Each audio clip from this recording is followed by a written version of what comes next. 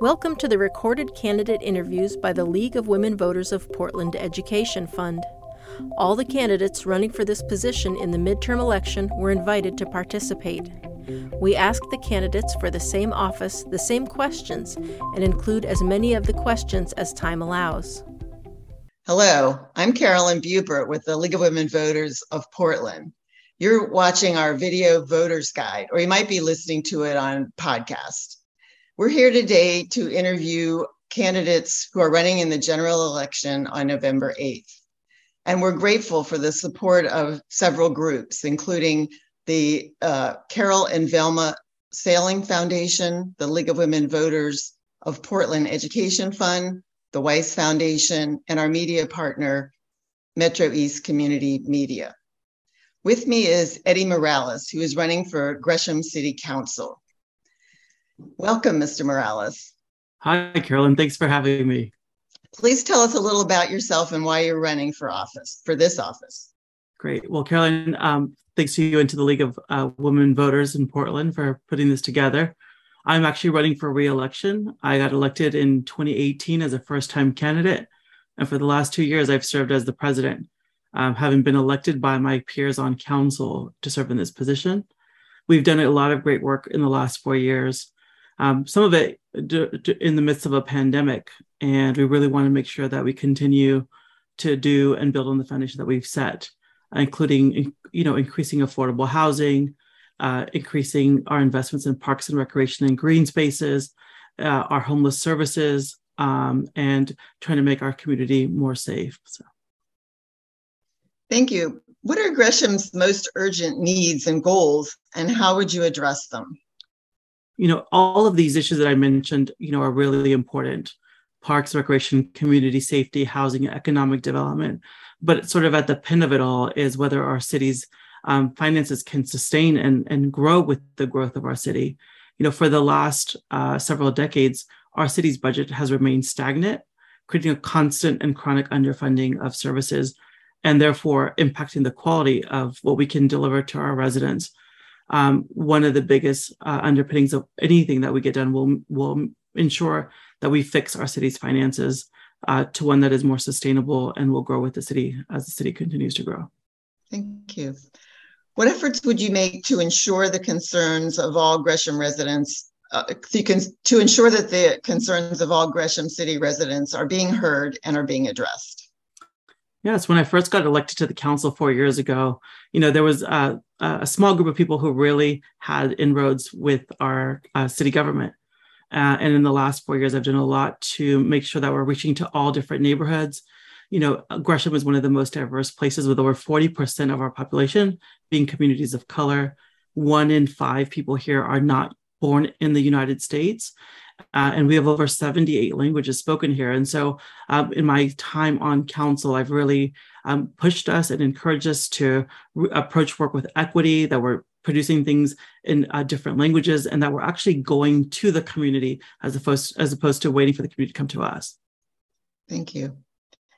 People experiencing disabilities or mental health issues face barriers when accessing services of all types. If elected, what would you do to reduce these barriers in Gresham?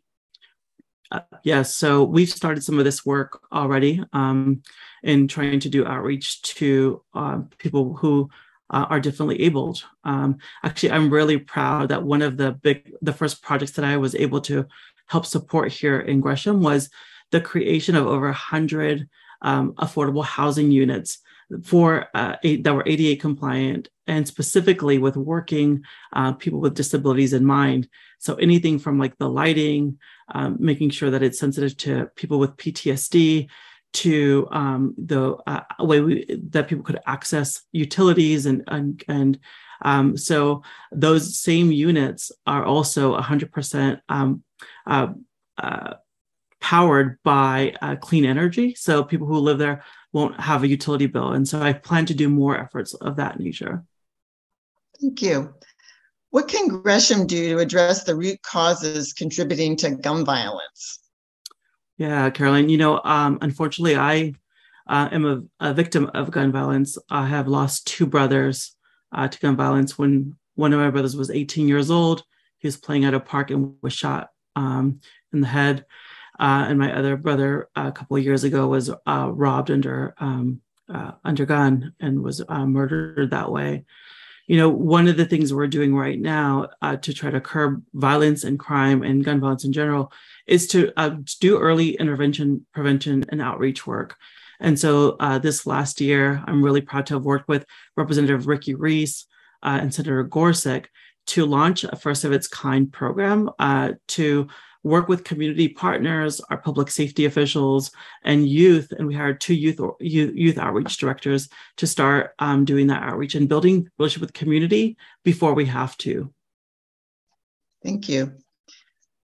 How would you strengthen Gresham's working relationships with the county, the state, and other tax districts on multi-jurisdictional issues like affordable housing, transportation, policing, social services, and the economy? Yeah, I would say that my track record on the city council speaks to this issue. For example, when I first got onto the council, our relationships between our city and other municipalities were strained, I would say, or maybe not existent. And so I am endorsed by our county commissioners, our metro councilors, our state representatives, state legislatures, our congressional, Congressman Earl Blumenauer, both of our U.S. senators, and our governor and our attorney general. I think that demonstrates a broad support and willingness to work together and to continue to working together. When we passed the Metro housing bond, I got a phone call from our Metro Council that the city of Gresham was going to pass on almost $27 million of affordable housing because the idea was that we didn't need affordable housing in Gresham. I got that phone call, I took action, and we were one of the first places in the region to actually exceed our goals and provide that affordable housing with wraparound services. So I plan to continue to do that work. Thank you. We've got one last question in only about 30 seconds. What steps, if any, should the council take to address the climate emergency and its impacts on city residents?